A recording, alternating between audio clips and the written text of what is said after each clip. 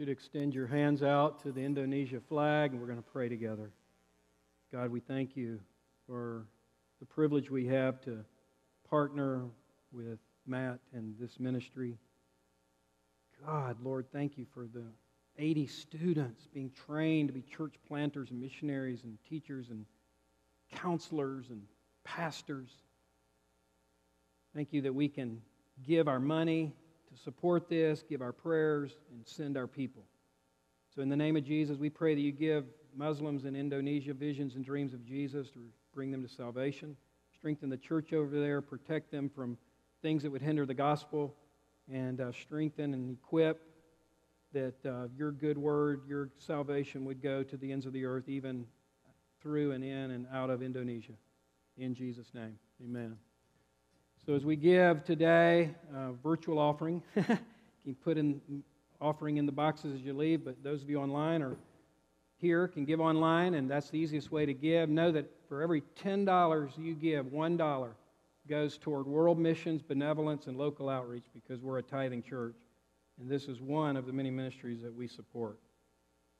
They translated my book, Pastoring with Passion, into the Indonesia language. They used that at the training center. And it's just been an honor and a privilege for us to partner there, and just know that you have a part in that. You have a part in that, Living Hope, when you give and when you pray. All right. Turn in your Bibles to Romans chapter 14. Once again, I feel like a broken record. Once again, we are at a place in our study of Romans that is so incredibly applicable to the day in which we live. So much disagreement, division, and disunity going on in the world today, and even in the church. Talked to a number of people older than me, I'm 59, that have said never in their life have they seen so much disunity, division, disagreement, and demonic activity as they do see today. Now, beloved, this is not a new problem. The very first family on planet Earth, Cain killed his brother Abel. Hello. Jesus' disciples were frequently arguing about who is the greatest, who is the favored one. Paul and Barnabas couldn't agree on what to do with John Mark, and they parted ways. The church at Corinth had division that Paul had to address in 2 books of the New Testament. The church at Galatia couldn't agree on what role the law had. The Jerusalem Council, Acts 15, they couldn't agree or debated about what Gentile believers were responsible for concerning the Old Testament, and on and on and on it goes. And in Romans, the issue was food and days, diet and days. Some believe that if you ate meat sacrificed to an idol, so you take this pig or this cow and you sacrifice it to a false god, what about the meat that was left with that dead animal? Was it okay to eat? Would you somehow be stained by eating a big juicy T-bone steak from that cow that was sacrificed to a Baal? Some believers thought it was wrong to eat that meat. Other believers said, no, it's nothing, it's just meat. Come on, it's not going to stain you spiritually. It's about the heart. And then some believers thought that certain days of the week, because the Jews worshiped on Saturday, Jesus was raised on Sunday, so many Christians were beginning to worship on Sunday. They changed the day, and some believers in the first century felt like, no, it's the Sabbath day, it's Saturday. You have a whole denomination today called the Seventh-day Adventists that believe if you don't worship on Saturday, you're a terrible Christian. Nothing's new under the sun, is it? So diet and days were the issue of that day. We struggle with political division, views on the mask, of BLM, theological issues, Calvinism, Arminianism, cessationism, end times, pre-trib, mid-trib, post-trib, and on and on and on, things that divide us. We have whole denominations have been formed because of differences on some of the minutest of things. You have Conservative Baptist, Liberal Baptist, Reformed Baptist, and on it goes. So it's kind of relevant what we look at today. The issues may be different, but the principles are the same. And I pray with all my heart that God would use this message at Living Hope Church, because I believe we have a beautiful unity here, a unity of the Spirit. I believe God has done a special work in just the 7 years that we've been in existence at helping us stay focused on the main things. Keep the main thing, not let minors divide us. And so, for the most part, I'm pleased to preach this, to just keep going what we're already seeing happen, praise God. Praise God, I'm not having to preach this as a reaction to division, but be warned, church, the enemy is alive and well. And Satan will do everything he can to hinder the good things that are happening here. Does Satan want ministries like this in Indonesia to continue? No. Does he want Living Hope to be able to tithe not just 10%, but 15, 20%? That would be my desire, is we increase our tithe. We give more to missions. How could God not bless that? Does Satan want that to happen? No. So the good that happens here is not just about us and here. It's about how the nations could be impacted for the glory of Jesus. So it's encouraging, it's relaxing to preach this. For the most part, just say, let's just keep doing the good things that God is doing here, and let's preserve this, and let's beware of how things can come in to divide us, and especially with what we're seeing today in our country. Listen to Chuck Smith. I'm an old Chuck Smith fan, man. Calvary Chapels, they're awesome. Chuck Smith, I was listening to Chuck's. If you have the Blue Letter Bible and you tap on any verse in the entire Bible, and you go to the video audio and you listen, there's about 7 pastors that there's an option to listen to their sermon on that. And always at the very top, Chuck Smith, because he preached Genesis to Revelation, Genesis to Revelation, Genesis to Revelation. And Chuck Smith, in his sermon on Romans 14, said that he was taught all his life you could not go to heaven if you smoked cigarettes. He said he was taught that all his life, that if you smoke cigarettes, you could not go to heaven. And so, you know, there's just different issues that people tend to go to today. What are you laughing about? It's like the guy that, you know, well, you might get to heaven, but you'll smell like hell. Romans 14, let's stand as we read God's Word. First service didn't get that one, so you guys, you got something first service didn't get. All right, go ahead and get it out. All right, Romans 14, I'm reading from the ESV. As for the one who is weak in faith, welcome him, but not to quarrel over opinions.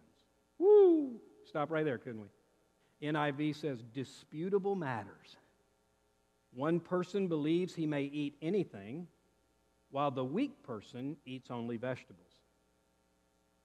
Let not the one who eats despise the one who abstains, and let not the one who abstains pass judgment on the one who eats, for God has welcomed him. Who are you to pass judgment on the servant of another? It is before his own master that he stands or falls, and he will be upheld, for the Lord is able to make him stand. Say with me, the Lord's able to make me stand. That's good news. One person esteems one day as better than another, while another esteems all days alike. Each one should be fully convinced in his own mind. Say with me, fully convinced in his own mind. The one who observes the day observes it in honor of the Lord. The one who eats, eats in honor of the Lord, since he gives thanks to God, while the one who abstains, abstains in honor of the Lord and gives thanks to God. For none of us lives to himself, and none of us dies to himself. For if we live to the Lord. Say, live to the Lord. And if we die to the Lord. So then, whether we live or whether we die, we are the Lord's. We are the Lord's. For to this end Christ died. Okay, here's what our worship was built on today. Here's the centrality of the gospel. Here's what should unite us. Circle, underline, bold, verse 9. For to this end Christ died and lived again. There it is, beloved. That's the bullseye. His death, his resurrection, that he might be Lord both of the dead and the living. Why do you pass judgment on your brother? Or you, why do you despise your brother? For we shall all stand before the judgment seat of God. Woo! For it is written, As I live, says the Lord, every knee shall bow to me. Hallelujah. And every tongue shall confess to God. It's also quoted in Philippians 2. So then, each of us will give an account of himself to God. God, we ask now that you would anoint your word. May the words of my mouth and meditation of our hearts be acceptable to you. Pray through this message. Anybody who's saved will be saved. Those who need healing will be healed. Those who are demonized will be delivered. All believers will be strengthened. That your kingdom come, your will be done on earth as it is in heaven. For your glory, amen. You may be seated. All right, let me just say a few introductory and foundational things before I present the actual points from this passage. Okay, so we're going to lay a foundation, 3 important points, and then we'll get to the 7 points from this very text. Number 1, God wants unity. When Jesus prayed in John 17, he prayed that we would be one, that we would be one, that we would be one. In John 13, Jesus said, this is how they will know you are my disciples, by the love you have for one another. God, as our Father, as eternal, heavenly Daddy, wants his family to be in unity. As a father of 4, grandfather of 2, I want my children to be in unity. I don't expect them to agree on everything. They don't even have to all be Georgia fans. I will not disown them for that. They don't have to even agree with me politically. My dad and I have a lot of differences politically. If you watch my devotional on that, you'll see. But he wants us to be united in him. If you're a believer, we have the same Father, same Savior, same Holy Spirit that lives inside of us, and we're going to spend eternity together. So it would do us well to learn how to get along here to prepare us for there. God wants unity. In Ephesians 4, it says, be diligent to maintain the unity of the Spirit in the bond of peace. Be diligent, Ephesians 4, to maintain. Notice it says maintain the unity, not try to get unity. We're already unified. We maintain what we already have. We don't try to get what we don't have. You may be a hand, toe, ear. I may be a leg, ankle, knee. We're all a part of the body of Christ. We need to remember that. And that's why one of our themes here came from St. Augustine. By the way, St. Augustine was saved through Romans 13. He was living a very sexually immoral life, and it was Romans 13, I forgot to mention this last week, through the passage in Romans 13 about sexual immorality that he got convicted and radically saved. And he's the one that coined this term, unity in the essentials, diversity in the non-essentials, love in all things. See, that sounds real good, Pastor David. What do you mean by that? Well, an essential is that which has to do with something regarding salvation in Jesus Christ. The Apostles' Creed, that's what unites us, what we sang about today. The death, the resurrection, the ascension, the blood atonement, the Trinity, Jesus Christ. That's what unites us. We can differ on end times. We can differ on what translation of the Bible you use. We can differ on your view of BLM. We can differ on Democrat, Republican. We can differ on all of that and still be united if you're saved in Jesus Christ. Hallelujah. Amen? And we've got to remember this, lest we let the non-essentials divide us. If you let a non-essential bring division, then you're playing into the enemy's hands. If you let a non-essential bring division between you and another believer, you are playing into the enemy's hands. We must focus on Jesus, focus on the gospel, focus on what is most true, and let those other things be less important. And we'll talk about there's a place for dialogue on those things, okay? So hold that thought. A good example is compare the way Paul addressed these issues in Romans 14 versus Galatians 1, where they were having people come in and preaching a different gospel. In Galatians 1, there were people coming in preaching a different gospel, that you could be saved by obeying the Old Testament law instead of faith in Christ alone. And in that passage, Paul says, let them be accursed. If they preach to you a different gospel, don't have anything to do with them, get them out. False teachers. That was regarding an essential. But here, diet and days, those are non-essentials. You guys can differ on that and still have unity. Don't let non-essentials divide you. Which is why, number 2, foundational truth, God warns against division. Jonathan Kilgore, who led worship last week, we were talking about this week, and he said a unified church is the answer to the world's problems today. A unified church is the answer to the world's problems today. I want Living Hope Church to be a little taste of heaven. I want Living Hope Church to be a little taste of heaven in our unity, in our passion, in our love for Jesus, in our commitment to the things that matter to God, in our diversity, and in our unity. And this is why God warns against division. God is not very favorable toward those who cause division. Romans 16:17, I urge you, brothers, to watch out for those who cause divisions. Keep away from them. 1 Corinthians 1:10, I appeal to you, brothers, in the name of the Lord Jesus, that all of you agree with one another on the essentials, that there may be no division among you. So you see God's heart here, don't you? His heart for unity, his concern about disunity. In Titus 3, if you've been in the Titus study on Wednesday nights, Titus 3 says, warn a divisive person twice and then have nothing to do with them.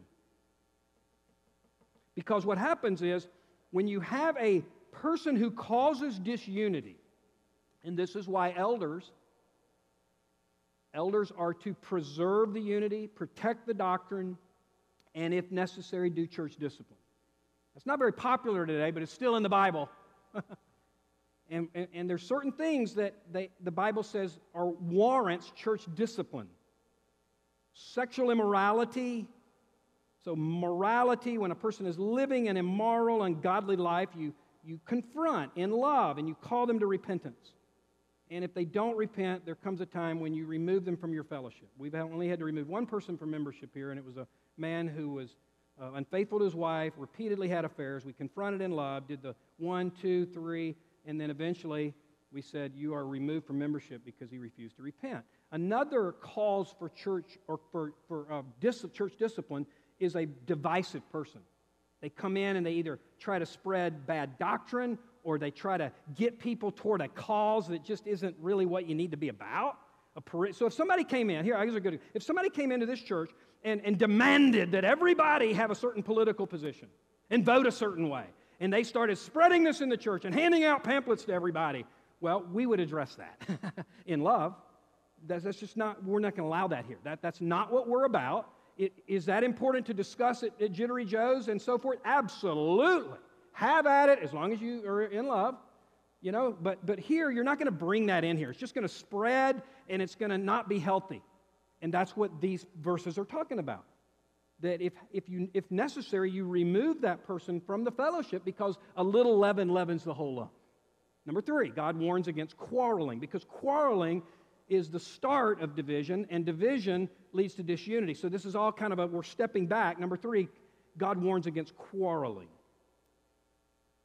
Again, please understand me. There is a place for healthy dialogue, discussion, going back and forth. My dad and I have had many, many conversations about political issues.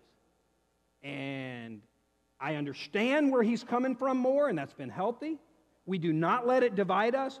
We keep our focus on Jesus and the gospel, but we still have these discussions, you see? So we keep the main thing the main thing. We also discuss this stuff because it sharpens each other if it's done in love. If it's not done in love, if it's a quarrelsome, divisive, I'm right, you're wrong, if you don't agree with me, you're a terrible Christian, that is not healthy. That is not healthy. And in Proverbs 13:10, pride only breeds quarrels. So a person who's prideful, they think it's their way or the highway. If you don't agree with them, you're wrong on every issue. That breeds quarrels. But wisdom is found in those who take advice. So be humble, be teachable, be receptive to somebody saying something to you that you don't agree with. We all are growing. I have convictions now I didn't have 10 years ago, and I'll probably have different convictions 20 years from now. We're all in process.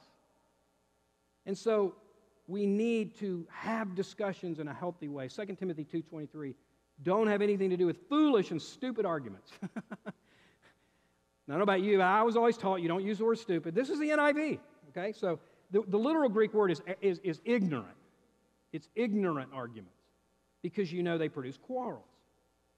Titus 3:9, but avoid foolish controversies and genealogies and arguments and quarrels about the law. Wait, the law's important. That's the Word of God. Yes, it is. But if it comes into and becomes the main thing, and you start saying, you're only a good Christian if you obey all the laws of the Old Testament, and you just get legalistic about it, he's saying, no, that is not healthy. It's not profitable. All right, so these are 3 foundational truths. Got it? We good? Any questions? All right, now let's go to 7 principles from this passage that I believe will help us enormously when it comes to when Christians can agree. Number 1, first of all, you accept the person. The ESV uses the word welcome. The NIV says accept. In verse 1 it says welcome the person or accept the person. Then in verse 3 it says you do this because what? God has accepted them. This is so important, guys. You got to get this. It's similar to what we looked at last week. You accept the person because they're valuable in the sight of God, even if you disagree about certain issues. You even accept the person. Accepting the person doesn't mean you accept their lifestyle, doesn't mean you accept their morals, doesn't mean you accept their beliefs. But God, has God not welcomed us even when we were wayward? Yes, He did.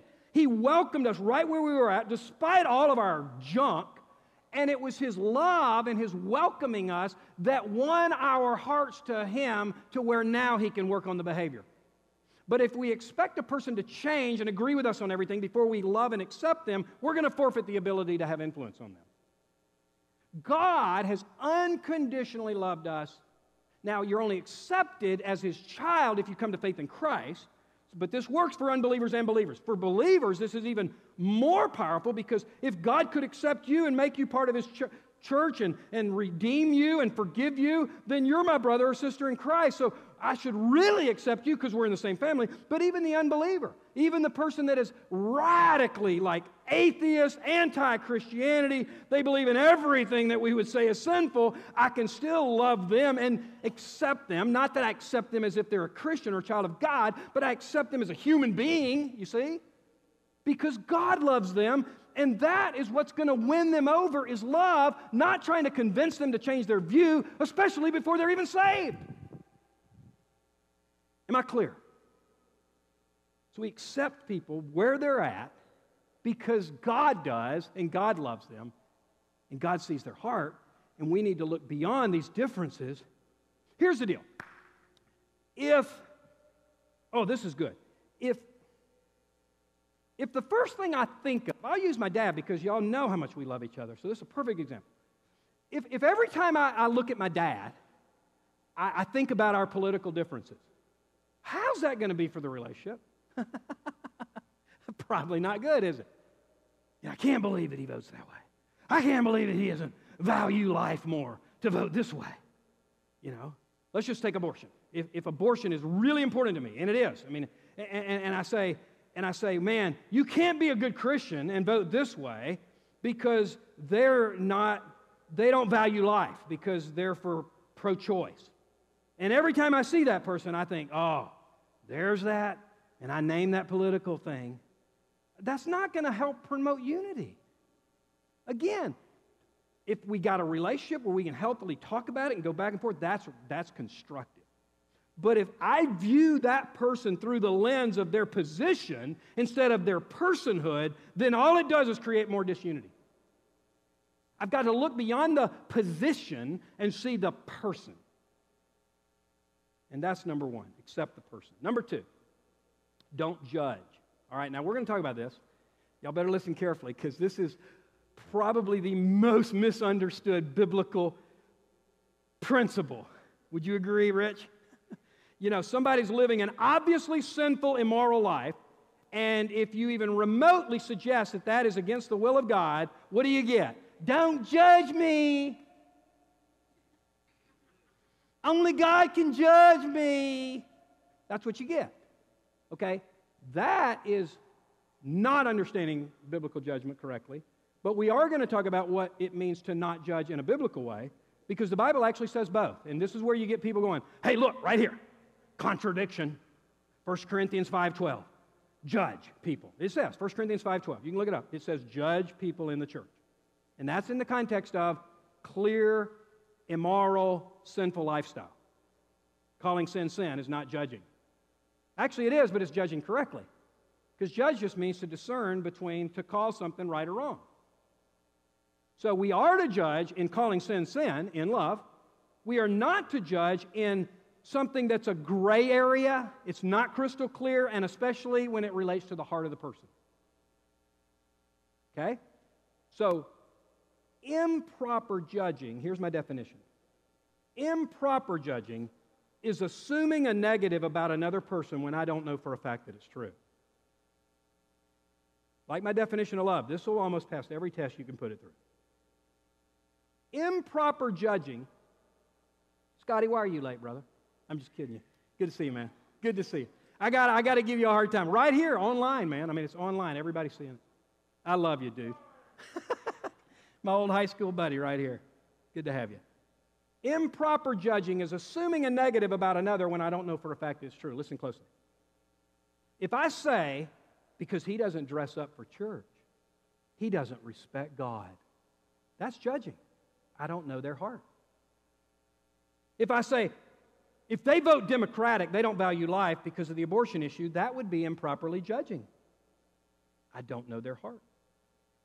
If I say, because he drives a brand new truck, he's materialistic, that's judging. If I say, oh, if you wear a mask, you're walking in fear, that's judging. I don't know your motive. But if I say, because he's living with his girlfriend and having sex, he needs to repent of sexual immorality, that's not judging in the way we're not to judge. That is judging properly. Am I clear? So we are to judge those in the church, and 1 Corinthians 5:12 makes that distinction.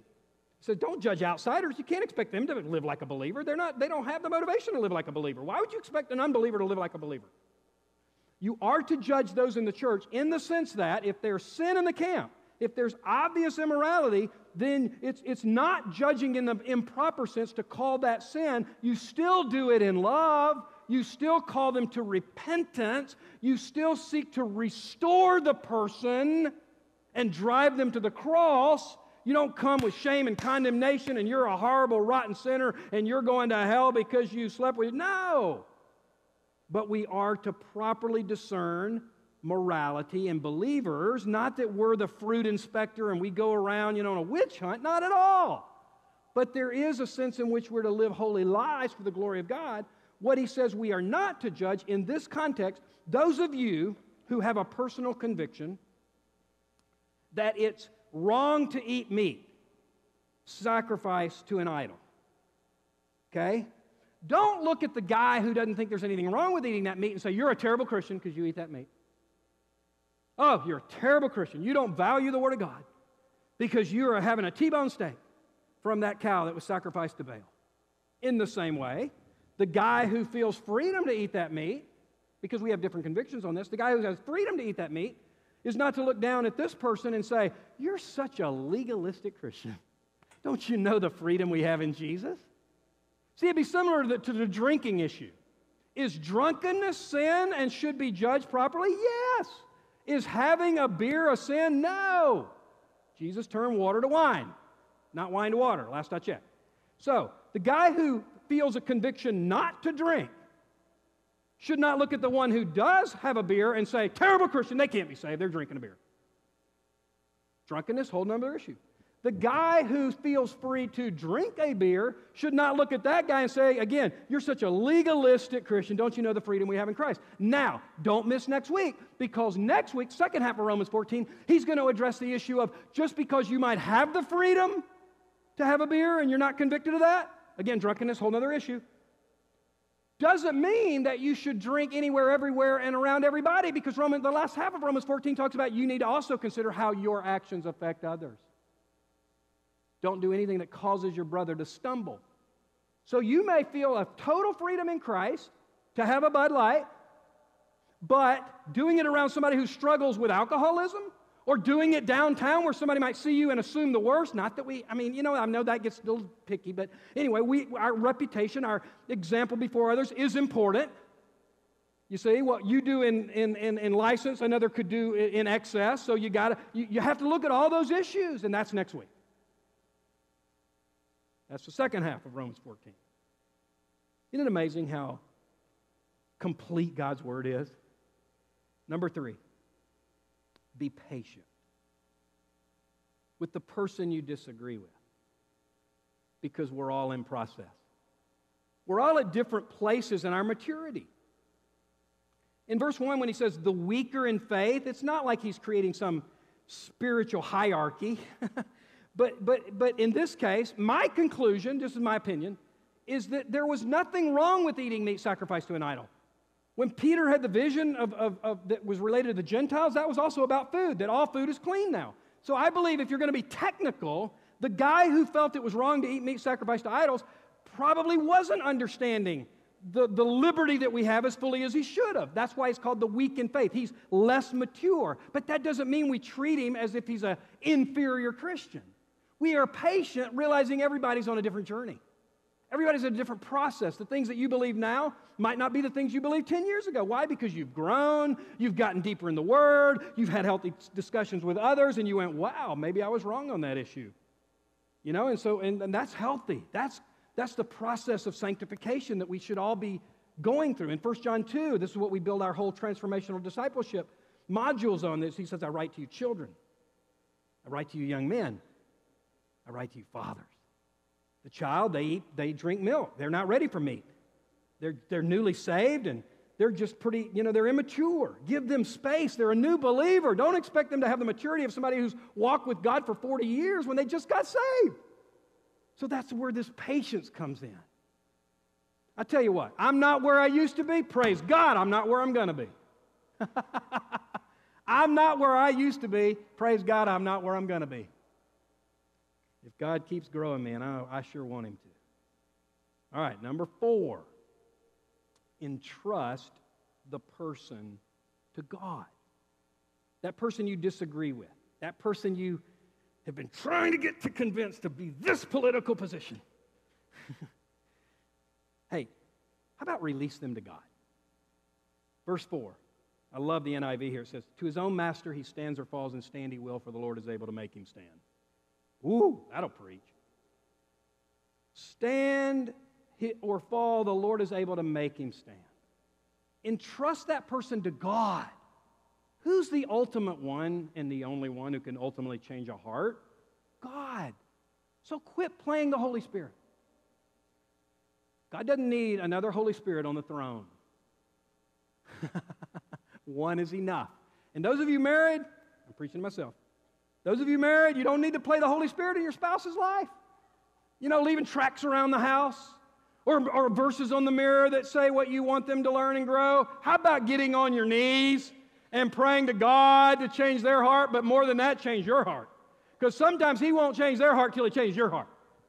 Sometimes He doesn't change our spouse till He gets us right. And we learn to love like we should. Then He starts working on them. It's a strange thing that happens. Oh, boy, this is good. Trust the person to God. It's not my job to play the Holy Spirit. Number 5, develop your own convictions. Verses 5 through 8, he says, be fully convinced in your own mind. That's good, isn't it? Study, talk, develop your own convictions. Where you're unsure, study, pray, talk, wrestle. Get in the Word, read other books, read positions that are on the other side of the argument. I love what Ravi Zacharias used to say. He says, when you are debating somebody or when you're trying to convince somebody of your view versus theirs, and he's talking primarily about like a Christian worldview versus a non-Christian worldview, he says you don't attack the weakest argument in the other person. Make sure you understand their best argument. You don't just go after their weak points. And this is why he was such a good apologist, because he understood the best arguments of the Muslim faith, the best arguments of a person that held a view different than his. And he was able to go and he was able to show how their best arguments were fallacious at certain points. And so you develop your own convictions, iron sharpening iron. Be fully convinced in your own mind. And so if this guy believes that eating meat sacrificed to idols is wrong, if I got a relationship healthy enough, we can have a good dialogue and I can share with him how the vision that Peter had in Acts means that all foods are declared clean, And it's just food, dude. It's not like that meat is inherently evil just because the cow was sacrificed to a demon. God's bigger than that. God's conquered Satan. He's defeated Satan. And so, but at the end of the day, if he still holds his view, man, I'm going to just say, okay, that's between you and the Lord. It's not going to divide us. We both love Jesus.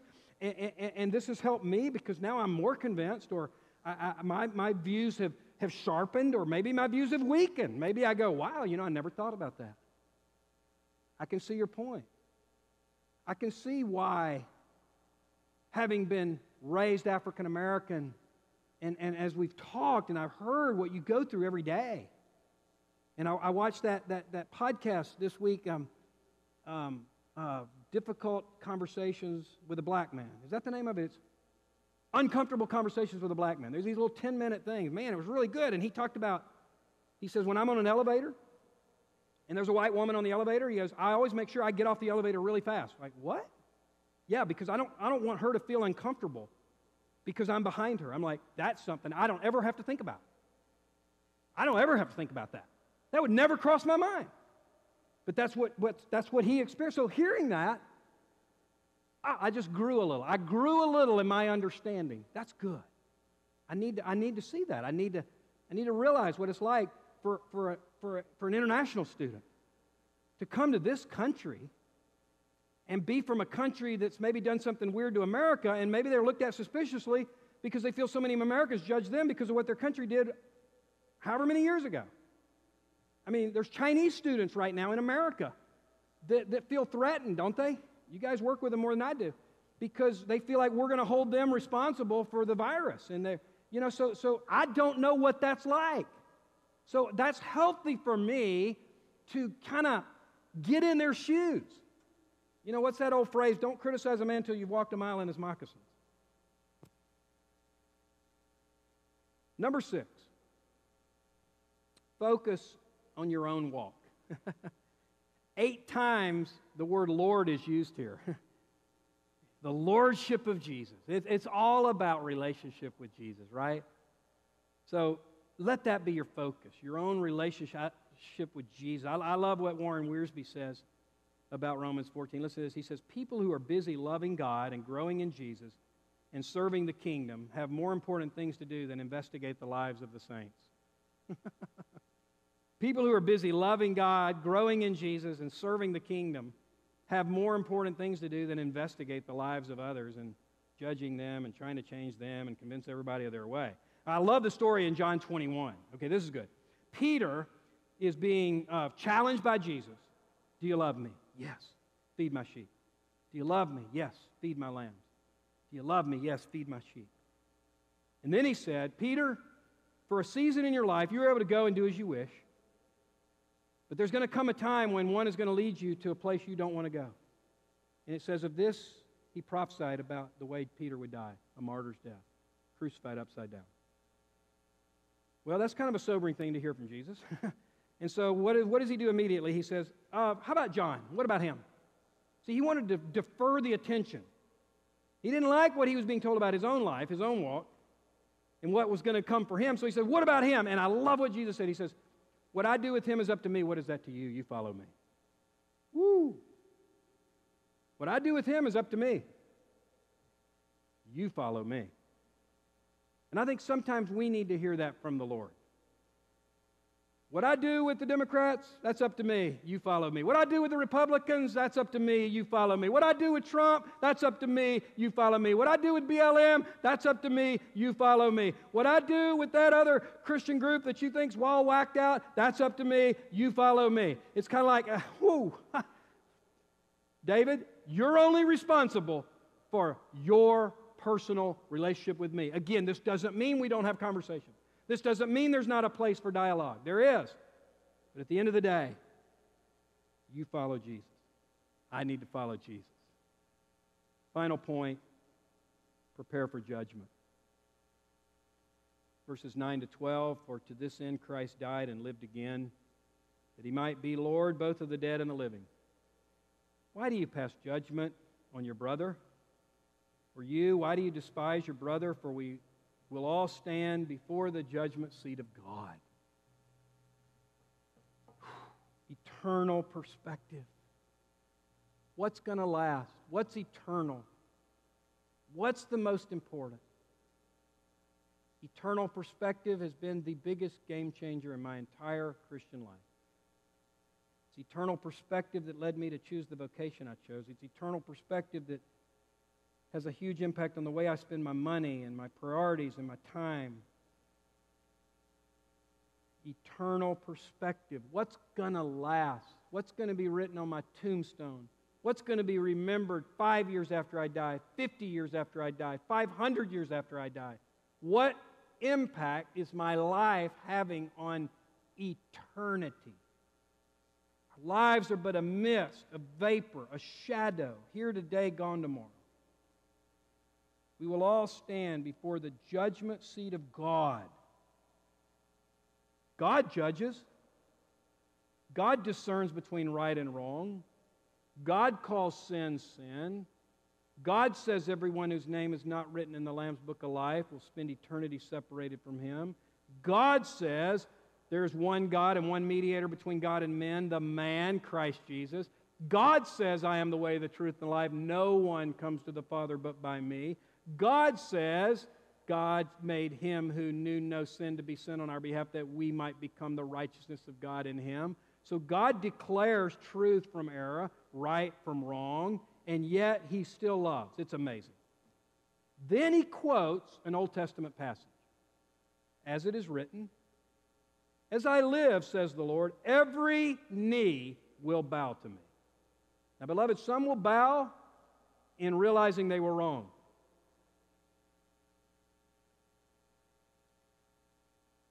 We bow now because we realize He is right. But every knee will bow. Even those who spend eternity separated from God will one day bow. Atheists will bow. Those who reject Jesus will bow. Unfortunately, it'll be too late. Bow before it's too late. Surrender while you still have breath. Confess while you still have opportunity. Today is the day of salvation. And every tongue shall confess to God. This is also quoted in Philippians 2. So then, each of us, does that exclude anybody? Can anybody get off that verse? Each of us will give an account of himself to God. One of the most sobering verses in all the Bible. If you've received Jesus, you have already passed the judgment of God because your judgment was placed on Jesus, and you've accepted that. You are promised eternal life. Christians will be judged, but not for their sin, for their good works, for the purpose of rewards. Not for punishment, that was put on Jesus.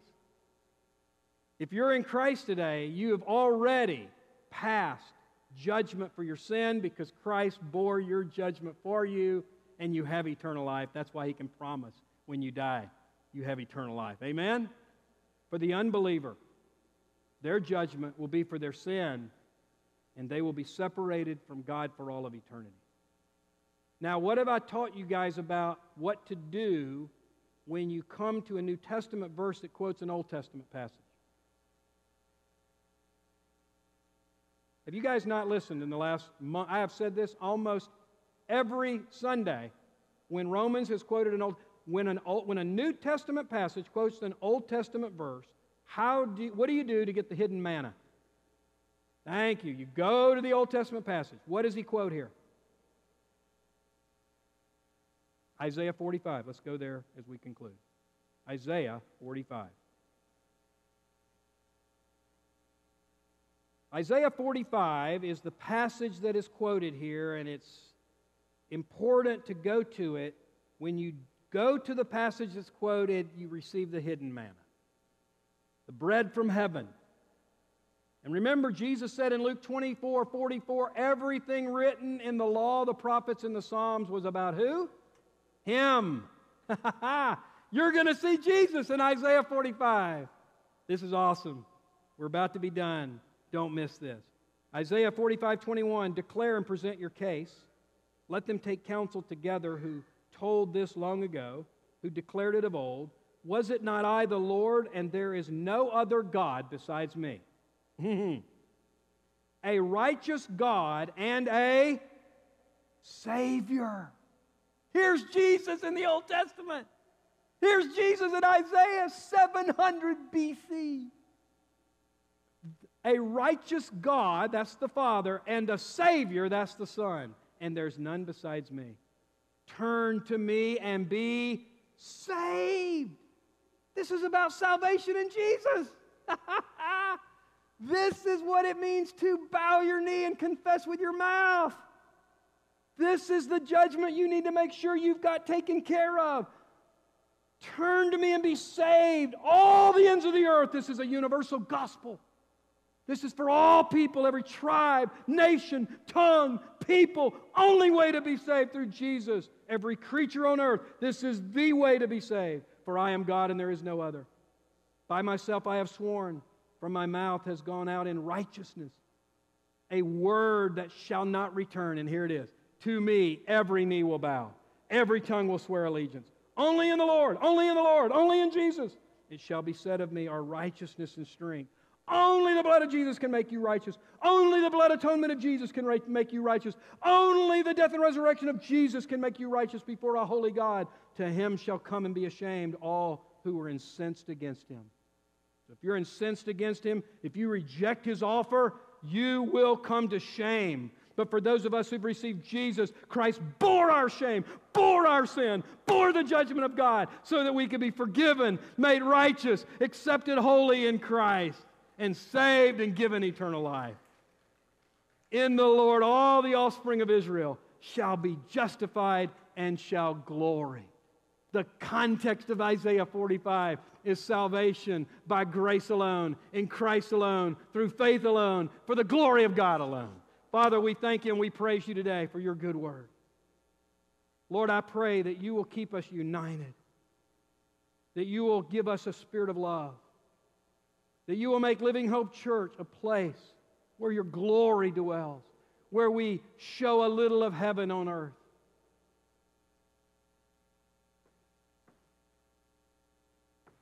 Ask the Lord now what he most wants you to take away from this message.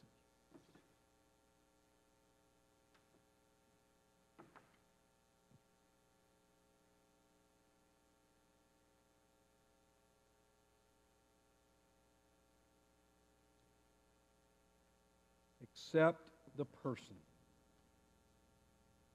Don't judge improperly. Be patient. Entrust that person to God. Develop your own convictions. Focus on your own walk and relationship with Jesus. And make sure that you're ready to meet God by preparing for judgment.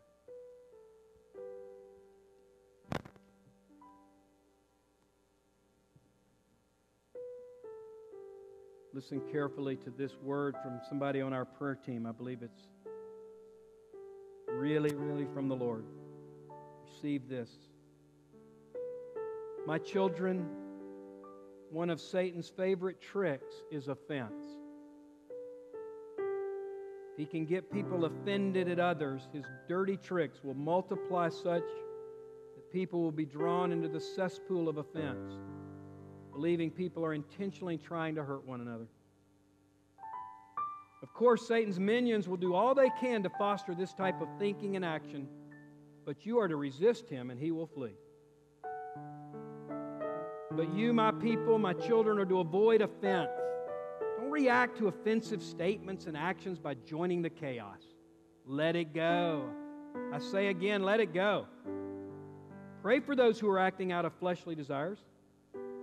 Bring them to me in prayer and honest supplication. I will deal with them, and in the process of releasing them to me, you'll find yourself growing peaceful and calm. Remember, the peace I give you the world wants but cannot find it or receive it, but it is your heritage. Don't let insignificant issues become major issues by becoming offended. Set aside your own desires and place others' wants and needs ahead of your own. There will be areas of honest disagreements, but don't give Satan any foothold in your life by becoming offended or angry over others and their actions. This is not my way. My way is peaceful and specifically directed towards helping others see me in your actions. Measure your actions to offense by measuring your response to me and my word. And remember this, love never fails. Oh Lord, we thank you and we praise you for your word and your spirit. And I entrust, Lord, this message to you, that you would apply it in our lives as you see fit. God, if I have said anything or said in a way that didn't honor you, just scratch it from our minds. God, I pray that Living Hope Church will increasingly be a church that is in line with your will, in line with your spirit, in line with your heart. And God, I pray John 13. I pray they will know we are Christians